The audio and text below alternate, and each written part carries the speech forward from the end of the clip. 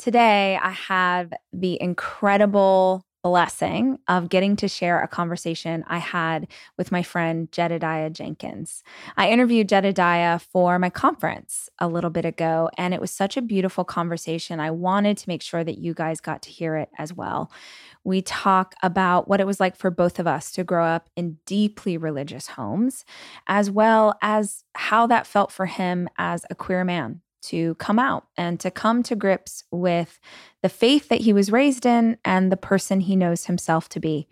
It's a beautiful conversation about courage and how to be yourself. And also, he's really funny, and I'm sort of hoping that he'll be my real life new best friend. This is my conversation with Jedidiah Jenkins. Hi, I'm Rachel Hollis, and this is my podcast. I spend so many hours of every single week reading and listening to podcasts and watching YouTube videos and trying to find out as much as I can about the world around me. And that's what we do on this show. We talk about everything, life and how to be an entrepreneur. What happened to dinosaurs? What's the best recipe for fried chicken? What's the best plan for intermittent fasting? What's going on with our inner child? How's therapy working out for you? Whatever it is my guests are into, I want to unpack it so that we can all understand. These are conversations. This is information for the curious. This is the Rachel Hollis Podcast.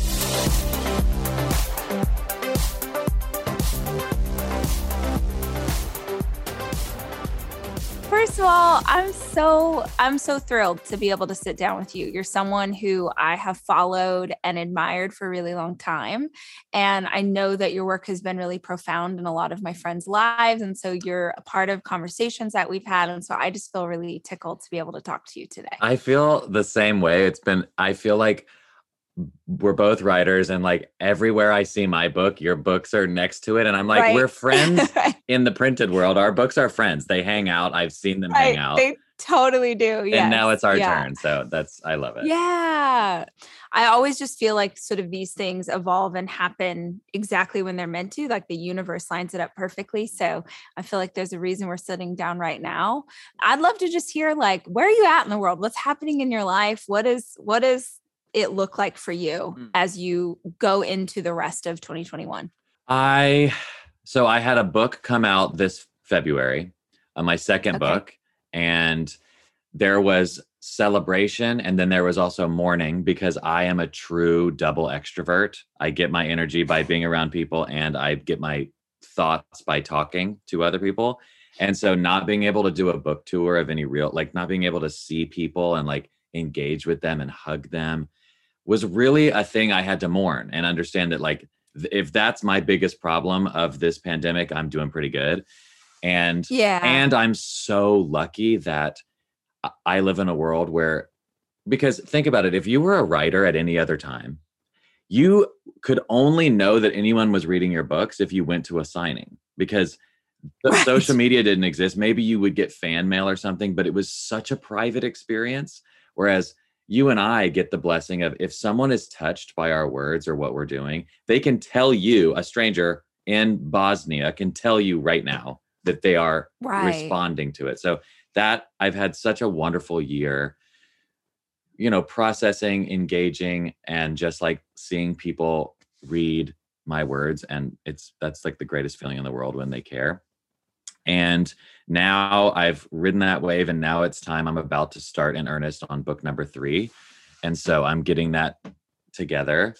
So yeah, I've kind of had this like summer of double vaxxed. I can have dinner parties with my friends again, okay, party's over, time to get back to work. Yeah. Well, tell me, so much of the writing that you do is deeply personal. You are sharing life experience and what you know and what your truth is. And a lot of the people who will watch this or listen to it later in podcasts have this dream to use their voice, or to write down the words, or to start the podcast, or to start putting their story out into the world. What was that journey like for you, from sort of concept to, I am actually going to start really, truly putting this out there? I would say it was very, very gradual. I would think when I grew up in Nashville, Tennessee, love that city, love that place. in a very churched world. I went to church 3 times a week. There are more churches on my street than there are houses. So I grew up with this, very intense, beautiful, structured religious life. And, I started to realize that something was different about me in 3rd grade. And then I realized it was called gay in 7th grade. And I thought it would go away. And I thought it would go away. And all these things. And so when you wake up into your life as a problem, I started to realize something deep in me is a problem. It made me a student of my life. I became very interested in why is the world not made for me? And why am I in trouble by existing? This is a problem. And I think that in that, there's a reason why so many queer people and minority communities or whatever become artists, because when the world isn't made for you, you start to create your own world, whether that's through writing or music or whatever, because you're trying to find safety and make the world make sense. So I think that's what turned me into a writer, or at least a processor of ideas, was just, I need to figure out what's going on with my life and what is this thing about being alive. And I became a voracious reader, trying to find someone to help me, because my community and pastors showed me one view of the world, but it didn't feel like the complete picture. So I had to go find it at Barnes & Noble. So I was at Barnes & Noble a lot. And then I think it just became, through, as an extrovert, through conversation, through finding friends and community, that I could speak my doubts and my questions openly and honestly. And then I can come out of the closet to them and I can do these things. Processing the ideas became very important to me. Right around that time, Facebook was blowing up, and Blogspot and Tumblr. And so, people had blogs, all the things. And so I was like, I just want to write a blog, but I don't even have an audience. I'm just going to write it so it actually feels helpful to put things into words for myself. Mm-hmm. Yes. And I remember I wrote some essay on my blog, and then I posted it on my Facebook, just thoughts about whatever, God and the church or something.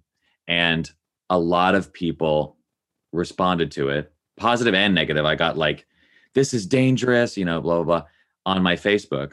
And I'll never forget a guy in Denver who I had met once, 3 years in the past, I barely knew him, messaged me and said, what you said in your blog changed my mind about, it rewired my brain. Thank you so much for writing that. And that moment of affirmation from somebody who's not my friend doesn't need to encourage me for no reason.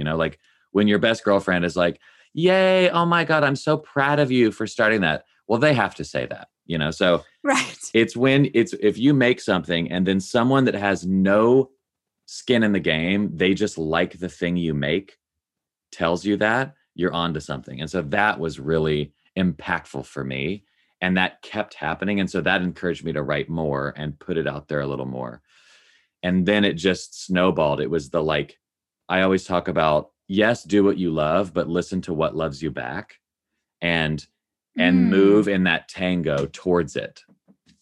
And so that's so good. Yeah. So that's what I did. Yeah. I love this too, because I think the more that social media continues to grow, and the more that we see that as the example of what we're all supposed to be aspiring to, the less opportunity there is for creatives to test the waters and put things out there and sort of get that feedback. And I do think that there was such magic in my own career, how long it took for any of it to come to fruition, over a decade of writing in obscurity and writing for the love of it. Really, if I had one person say anything, I was like, holy crap, this is amazing. So I do feel like that's this piece that is starting to fall away from the process, is that people think, man, I'm supposed to put this out there into the world. And then immediately it's either going to work or it doesn't. And if it doesn't, it means that I suck. Yes. Or it means that it wasn't for me. And really, it's no, this is an evolution. And I think that for any artist, musician, whatever medium that you work inside of, the whole point is the evolution, and the evolution never stops. Have you ever heard that interview? It's old, with Ira Glass, host of This American Life, where he talks about that exact thing, the myth of arriving as an expert. And like Ira Glass basically invented modern podcasting, and his voice is so iconic, Right. and he's such a good storyteller. And he goes and he plays. I'm going to find this and send it to you. He plays. Please, yeah. Or you can search it on YouTube. I think it's Ira Glass on creativity, and it's an old, like 90s looking video. And he says that people think he showed up as an expert, and then he goes and plays his NPR stories from like 10 years before, when he was like in his early 20s. And it is atrocious. Like it is. And he says that. And it's like, the Ira Glass that you know doesn't sound anything like the Ira Glass that he was. And he did radio for 10 years before he figured out that you don't have to speak with affectation when you're doing a radio show. Just talk like you talk. And it took him a really long time to find that. And now he's built this iconic career that seems like he showed up on top, but he really didn't. And that is such an incredible, I mean, I started life as a lawyer. I didn't know what I was doing. And then I worked at... Really? Yeah. And then I worked at the charity Invisible Children, and then helping make documentaries. And it was in there that I started as a lawyer for the charity. And then in the meetings for the documentaries and for the campaigns, they would bring me in to help ideate and articulate what they wanted to say. And then I would like say what I thought it should be. And they'd be like, "Ooh, yeah. Write that down. Write what Jed said down. That's good. That's good." To the point where it became just, "Jed, you write it. Jed, you write the thing." And then it was like, "Okay, Jed, we need you to hire a different lawyer, and you're just going to be our writer because we like the way you say it." So it wasn't that I knew I was going to be a writer. It was that it was encouraged and pulled out of me through observation. And that was then in my 20s, I got enough affirmation in that, and affirmation of my soul. Doing it felt so true and good that I decided, okay, well, I'm in this nonprofit world. I'm about to be 30. I could blink and like all of a sudden I'm going to be 50, 60. Maybe I'm going to have kids. Maybe I can have a mortgage, and I'm not going to be able to take these big risks like I think I can. That now I've learned you can always do that, but it felt like my time was running out to take big risks. So I said, I remember I was 27 or 28, and I said, "Okay, guys, I'm giving you my 3 years notice. I'm going to quit when I'm 30. And they were like, 3 years notice? I don't know what that means. And I was just like, I want to try to be a writer. I want to write a book. And so when I turn 30, I'm going to try it. Like write a book, and I'm going to spend a couple years trying to be a full-time writer. And if it fails, okay, well, at least when I'm 60, I won't be like, what if I tried? It's like, at least I know I tried. And then I'll be like, wow, I'm really not good." So that's what I did. But it was like, really, it took me my whole 20s to uncover that I might have that talent. Well, and it sort of sounds like what you described earlier, this idea of like, do what you love, but also pay attention to what loves you back. Like that it's sort of pulling you in this direction, and you follow. I heard this years ago at a business conference. The woman who founded Minted said this line that I have quoted 1,000 times since, which was, "Follow the signs of life." She was talking about business, that like in business, we have this idea of what we want to build and what we want to put out into the world, but that the audience will tell you, they will respond to a certain piece of it. And oftentimes I think that when we're writers or creators, we hear what the audience is asking for, and we're like, that's the thing you want to know. Either it seems too simple to us because it's so, it's so second nature. We don't think that it's something we could teach, or we think, who are we? Who are we to take on this topic? Like, who am I to have this huge conversation? And so we sort of back away from the thing that I feel like we're actually being pulled toward. And I mean, it reminds me of so much of what you've done, because it is a big thing to take on. How do you hold space for the faith that you were born inside of, the evangelical church and how it exists today, and also what it means to be queer in America right now? Like, how do you have moments, or did you have moments of thinking, who am I? Or like, how do you combat that? Or do you just sort of keep following like one foot in front of the other? I would say I definitely, even to this day, feel like, who am I?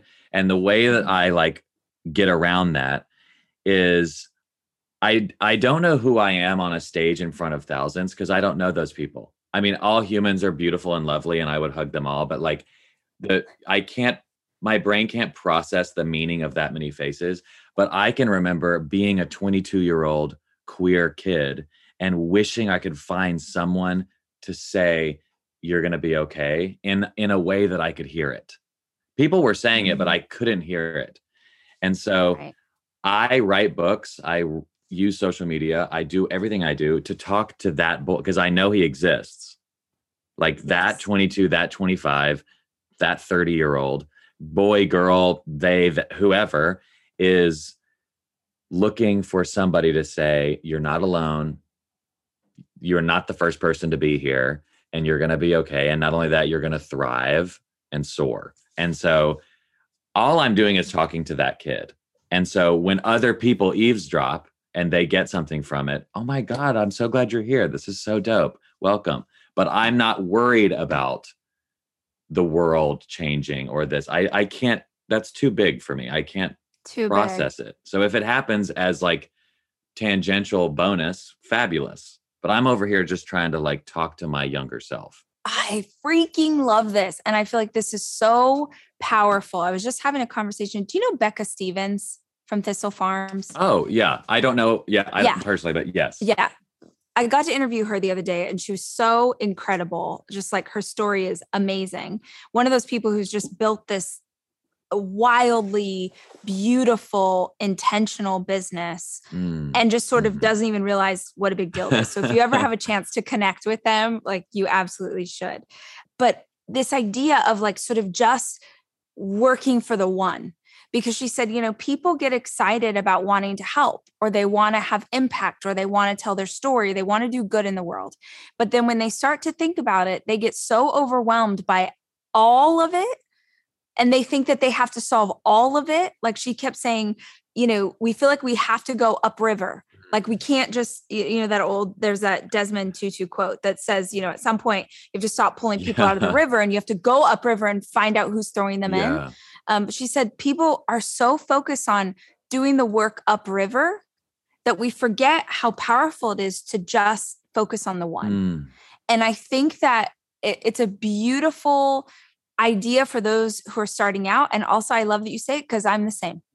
Every single time I step on a stage, every single time I prepare for a conference, every single time I'm working on a podcast or writing a book, my intention is always, God, give me one. Give me one person who needed to hear, like, let me just work for this one person. And what a beautiful gift that it affects more than just one. But I think that's so powerful for anyone listening. This idea that we should be working for the one.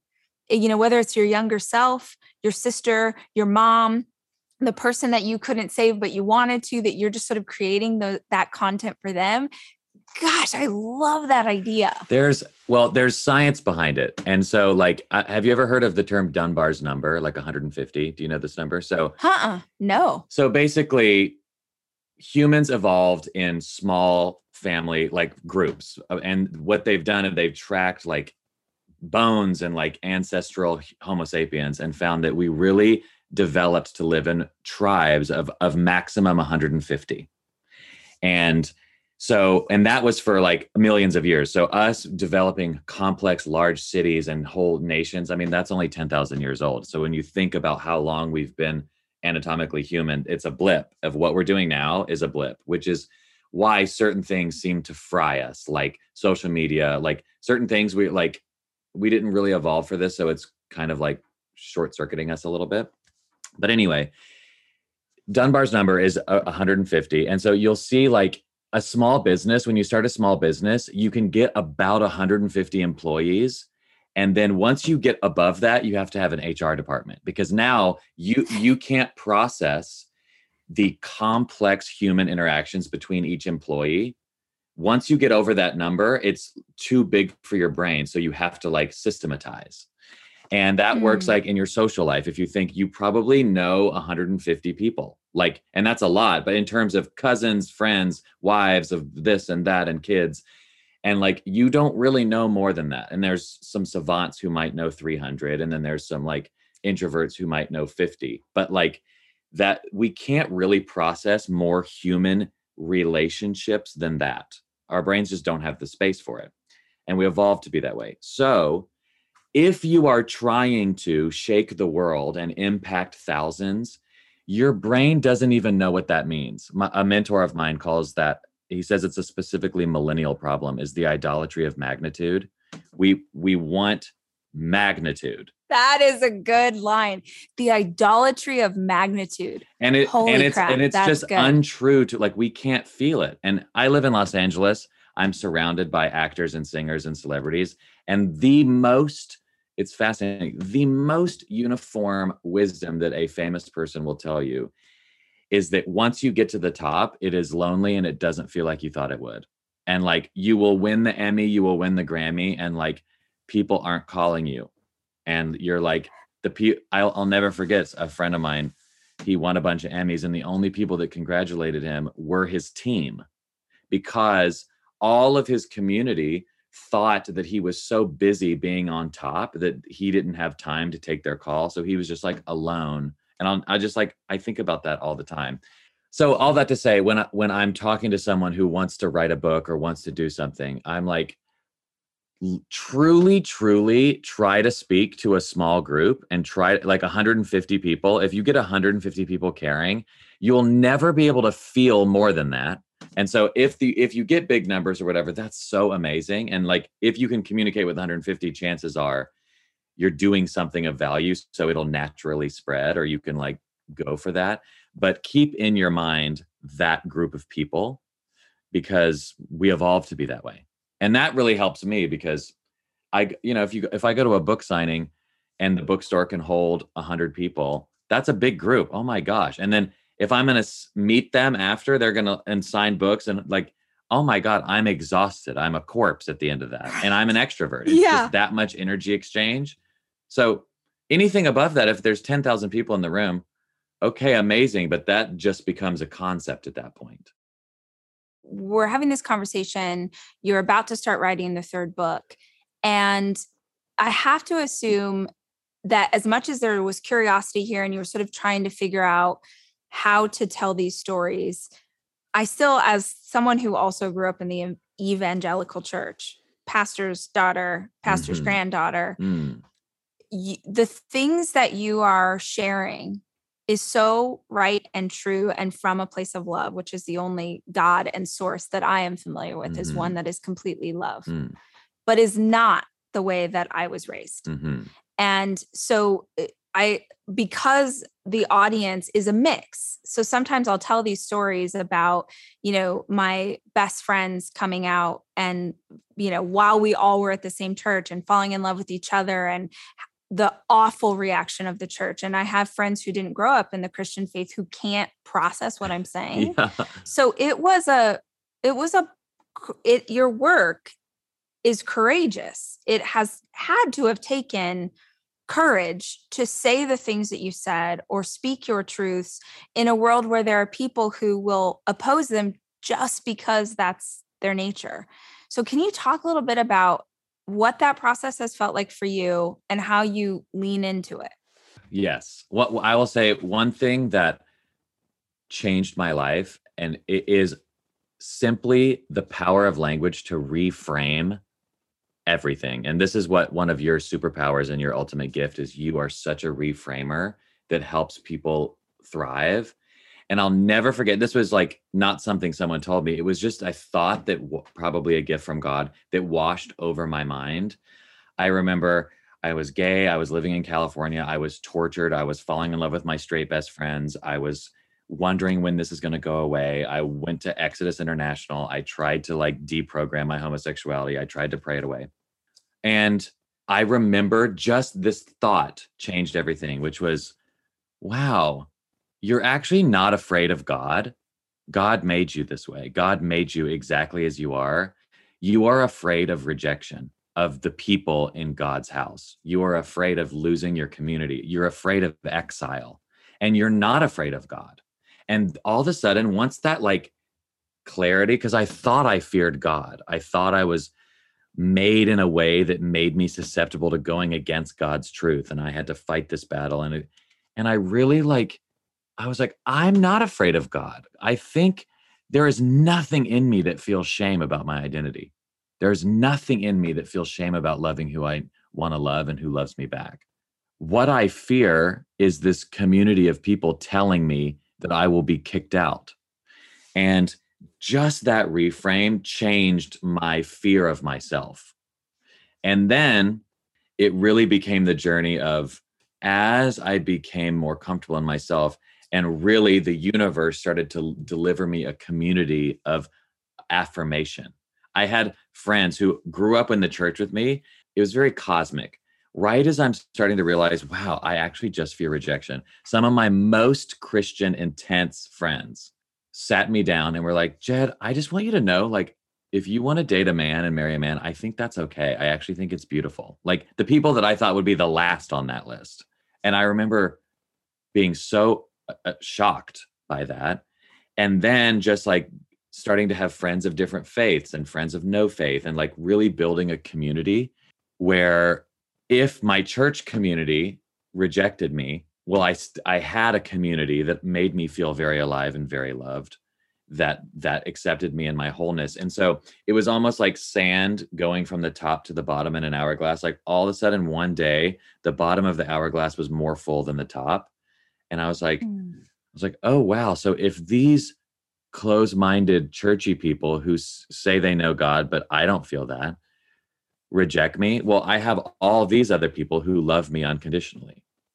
And it was just this sense of power. I mean, humans are a social ape. We are meant to belong.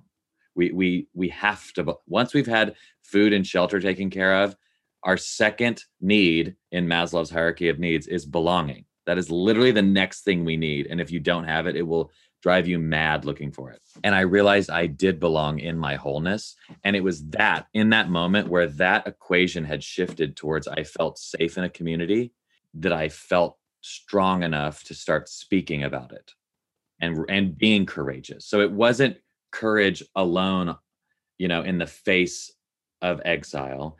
It was, I had been given and built a community just big enough to where if I lost everything else, I wouldn't be alone. And that gave me the strength to then talk to the people on the other side, risking it. And then what was so amazing is, sure, a couple people were not down, but then the vast majority were. My experience, and this is I was really coming out in the early 2000s. My experience was so many of my straight Christian friends didn't know any gay people. And so their experience with me was their only experience. And so they could watch a gay pride parade in San Francisco, and the church people could be like, oh, they're so crazy with their leather straps and their dildos. And then they'd be like, yeah, but Jed's gay and he's not like that. So not all gay people are the same. And that little embodying something different for them changed their whole worldview. And that gave me the confidence to just continually step closer and closer to integrity and embodiment of my true self. The two things you said in there that I want to call out, the first gave me chills because my story and the profound, changing before and after moment in my adult life is a moment where I, all of a sudden, same thing I would say, washed over me like something divine. I thought, oh, what if God made me this way? I had carried so much shame about, and this seems, saying these words seem almost silly, but at the time it was crippling to me, the idea that I wanted to have a business and I wanted to write books and have a podcast, but everybody that I knew and that was speaking into my life believed that moms were supposed to stay at home and take care of their kids. And so I carried shame and I would work on these projects and these dreams for myself, in the morning at 4:00 in the morning before anybody woke up so that nobody would see me having these dreams. And I held so much tension in the space for years. And I had that moment. I can remember it yesterday of thinking, oh, it felt like that. I took a breath. Oh, what if God made me this way? What if I'm on purpose? What if it's not an accident, or what if it's not wrong? And so when you said that, I was like, yes. And I think that that's such an important takeaway for anybody I think we're all on purpose. I think we're all made in this exact, unique, weird, wonderful, like you're supposed to be different. You're not supposed to be like everybody else. And if you can start with that piece, it is the most empowering truth that you can hold on to in your life. And then the second thing you said that I think is so key is needing to have a community around you, whatever it is that you want to lean into, that you want to grow into, even if it's one person, even if it's just the accounts that you follow on social media that sort of represent the lifestyle or the sort of friends that you wish that you had, so that you have someone speaking into your life that aligns with the vibration that you're at now. Not the person you used to be, or not the person your mama wants you to be, your partner wants you to be, but like who you know in your heart, who you want to step into, has to have some support in however that shows up for you. I remember my biggest fear when I went off to college, because I loved high school, even though I had these Christian traumas and being gay and this and that. Like, I also am like a Pollyanna, like Halo, like I just love life. And I'll dance my way into hell. And so, but that's just how I am. Gosh. But I remember my biggest fear would be to go to college, to do whatever, and come back and have my friends say, whoa, you've changed. Like, that was my biggest fear. Whoa, you've changed. Where now at 38, if I hadn't changed, I'd be like, bitch, of course I've changed. What do you think I'm doing? I'm not made of marble. Like, what?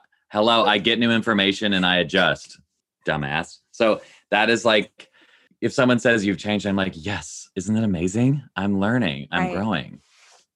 So good. As you no, I love it, because I do think that is such a fear for so many people, especially I think women. A lot of women carry that fear of their mother-in-law saying man, you really changed, or you're not showing up in the same way that you used to. And I always think the only answer to you've changed is thank you. Thank you. Oh my gosh, I'm trying my best. That's what the work is to evolve and become someone new. And I think part of that evolution too is a forgiveness of self of the years you didn't get it. Right? There's a lot of, when I think we sort of we're becoming a new version of ourselves, or we're evolving to the next place, that we can carry a lot of shame about what was, about man, I should have figured this out sooner, or I should have known better, or I lost so much time because I didn't understand these things. But I think it all lines up exactly as it's meant to, when you're ready to receive the information and sort of take it to the next place. And so there's, I hope for listeners, a piece in, you are experiencing this conversation right now for a reason. I believe that, whether it's to plant a seed that won't come to fruition for 3 years, or whether it was exactly what you needed to hear today. I think that there has to be a grace for ourselves in the entire process. Because only if you're graceful with what has been, are you willing to accept the idea that it will continue to change and grow into something more beautiful. There's this amazing retreat center therapy place in Nashville called Onsite. And I went there a couple times. And one of the things that the therapist there, because it's all about childhood trauma, or trauma in general, and basically recovery. And one of the things that they say about childhood trauma is it's not about the rip, it's about the repair. And what that is it's not even that your mom left you or forgot you at the grocery store. It's that she didn't come back.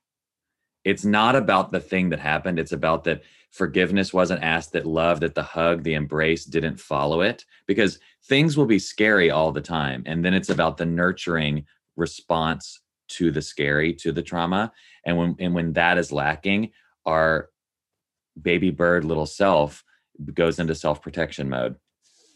And so I always think about, in the past, the thing, the bad ideas that I had, the foolishness, the whatever, it's now I am I'm repairing it myself. I'm saying, oh my God, you were so scared of being rejected. You were so scared of being alone.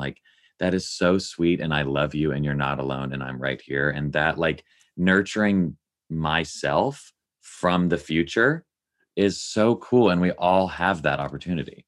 Yes. I mean, I've done so much work in the last year and a half on childhood, like identifying myself at different ages and what that looks like. And one of the most powerful tools, and it sounds a little woo-woo if you haven't ever done the work, is that your subconscious doesn't know the difference between what actually happened and what you've just imagined. It's why we can have an anxiety attack thinking about a possibility, like you're having a physical response to a made up thing. Yeah. So by the same token, if you think through the lens of, myself at 6 years old and trauma that I went through at 6 years old, the most healing gift you can give yourself is to reimagine. So like my therapist said, Rachel, I want you to imagine you're with your 6-year-old self in the same way that you would be with your daughter.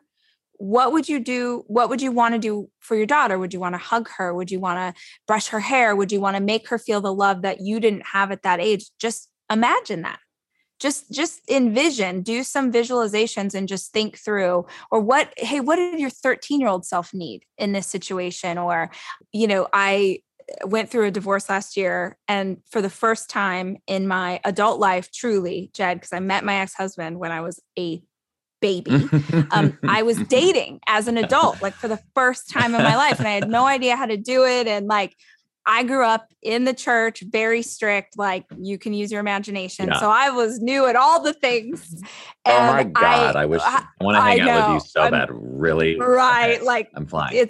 We can talk about all the stuff, but I found all this stuff, all this nervousness and all this anxiety coming up.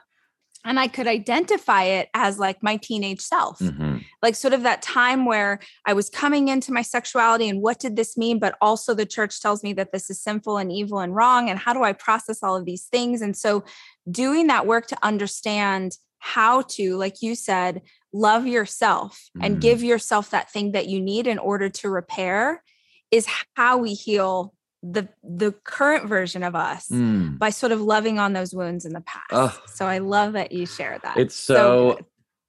And it like unpacking, because I write about this in my new book a lot, because it's like unpacking the invisible strings that are puppeting our lives. Because if you don't interrogate what your real motivations are, your real why, a childhood wound, a thing someone said to you in 8th grade, you don't realize that is at the driver's seat of your life. I remember having a deep conversation with one of my uncles, and he's very successful, and he makes gobs of money. And we were talking, and he goes, if I really think about it, I was so picked on for being short in middle school and high school. I remember being a kid in the halls and thinking, I'm going to make more money than all of you jerks, and I'm going to show you like how cool I am. And now he's like 60 years old and works himself to the bone and lives in a mansion. And he's like, oh my God, I did it. And what did I do? I'm really just trying to show Johnny High School that I'm better than him. Literally from 45 years ago. It's just like an amazing. I mean, and so one thing, like I had my first kiss at 28. First time I had sex, I was 30. Like I was so obsessed with being a good boy that like I was just, so I'm 38, but I feel romantically around age 24. Yeah. And one of the things that happened to me was because my sexuality was dormant and repressed, I developed every other thing. So I am the most socially confident. I can walk into the Obama's kitchen, having never met them, and just be like, oh my God, are we making an Aperol spritz? Like I fear no man. I fear nothing. I am so social. I'm so confident. I love my work. I can't believe. But if I am on a date or and someone finds me sexy or they're like attracted to my body, a story immediately comes up from my childhood of like, oh no, something must be wrong with them. Like I'm not a sexy person. That's not possible. It is truly this lie that lives in the driver's seat of my romantic self that I have to work so hard to overcome, because I spent so much bandwidth developing these other parts of me while that sexual part remained in its infancy. It remained this insecure high school kid who hates his body and no one looks at him or can't perceive that, or the fear of being looked at because it might lead to getting in trouble. That thing still, that little guy was hidden in the shadows, and now he's out moving around in the world. And it's taken a long time for me to like allow someone to be attracted to me. And I'm getting there, Right. but it's like, it's so funny to think that I'm this adult man living in the world, thriving, loving my life. And I have that wound.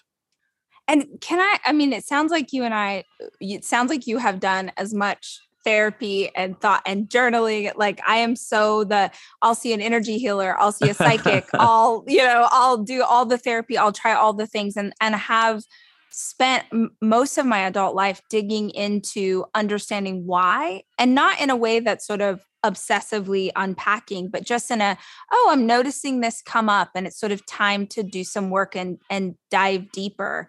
And we're having this conversation inside of a conference where a lot of women for the first time are considering therapy. Mm-hmm. They're considering that there's some things that they need to scratch at and sort of see what's under there. Is that something that has always been a part of your life, or is that something that you have learned to lean into because it's so helpful? I would say that it's taken me a while to really at my age, like therapy becoming like normalized is relatively new, at least in my experience. Like it was for coastal elites and like New Yorkers and like people with real problems. And if you just like have normal problems, whatever that means, then like going to a therapist almost seemed like admitting that you were in chaos. Whereas now it's becoming to where it's more like working out. It's like you don't go to the gym once. It's like processing, interrogating in a safe space, because like what's so interesting is humans being social creatures, whenever we're having a conversation, yes, we're having the words of the conversation, but you're always doing a calculation of, okay, if I say this, is Becky going to be mad at me? Can I tell her this? Is she going to tell Susan? Like, okay, so what can I share? Is this too crazy? Am I being an emotional burden on this person? Like I constantly tell them about my breakups and like they don't have breakups. So like, is this you're weighing all that while you're talking. Whereas with a therapist, they're getting paid. You can literally be as annoying and honest and wild as you want. And that special relationship is why it has so much value, because your brain, your like social navigating brain can relax, and then just the truth can happen. And so that has been really, for me, a lot of my therapy came from reading books, because a book is there is no social engagement. They're not looking at you. And yet you can be in someone's head, in someone's experience. So it's like, it's so raw and vulnerable. And that's what I wanted to bring with my writing, is that I will let you into my head, into the vulnerability, and then you can hate it. I'm not watching you read my book. I don't even know where you are. You can literally hate this, but somebody might love it. Oh my gosh. Clearly I could talk to you forever and I hoped to. I mean, I didn't know we're in LA. I'm in LA all the time. Okay, so yeah. I'm going to hit you up next time and we Please. need to hang out for real. Hey, I really appreciate the time today. And I know we went in a bunch of different directions and even we talked about going, but I also believe it was the exact conversation we were supposed to have. So I'm really grateful. I'm so grateful. Will you tell listeners where they can find the books, where they can find you online? Like if they want to connect with you in deeper ways, will you give us all those juicy details? Yeah. So my first book is called To Shake the Sleeping Self, and it's about a bicycle ride I did from Oregon to the tip of South America. And it's both an external journey and the internal journey of like deconstructing my evangelicalism. So if that interests you, that's the first one. The second one is called Like Streams to the Ocean. It's a collection of essays that are basically this conversation, Rachel. Like it's literally all of this kind of stuff. It's unpacking ego, love, relationships, family, home, career, processing all those things, and basically uncovering the cobwebs and seeing who's really behind the driver's seat of your decisions and your motivations. And that's what I really studied there. And then I'm a millennial. I'm on Instagram all day. So it's my name, Jedidiah Jenkins. And I don't know. I'd love to talk to anybody. I mean, whoever's at this conference, whoever's listening to this podcast, like if you're into Rachel and into these ideas, then we're probably good friends, where we would be. So come find me. Perfect. Jed, thank you so much for the time, man. I super appreciate it. The Rachel Hollis podcast is hosted by me, Rachel Hollis.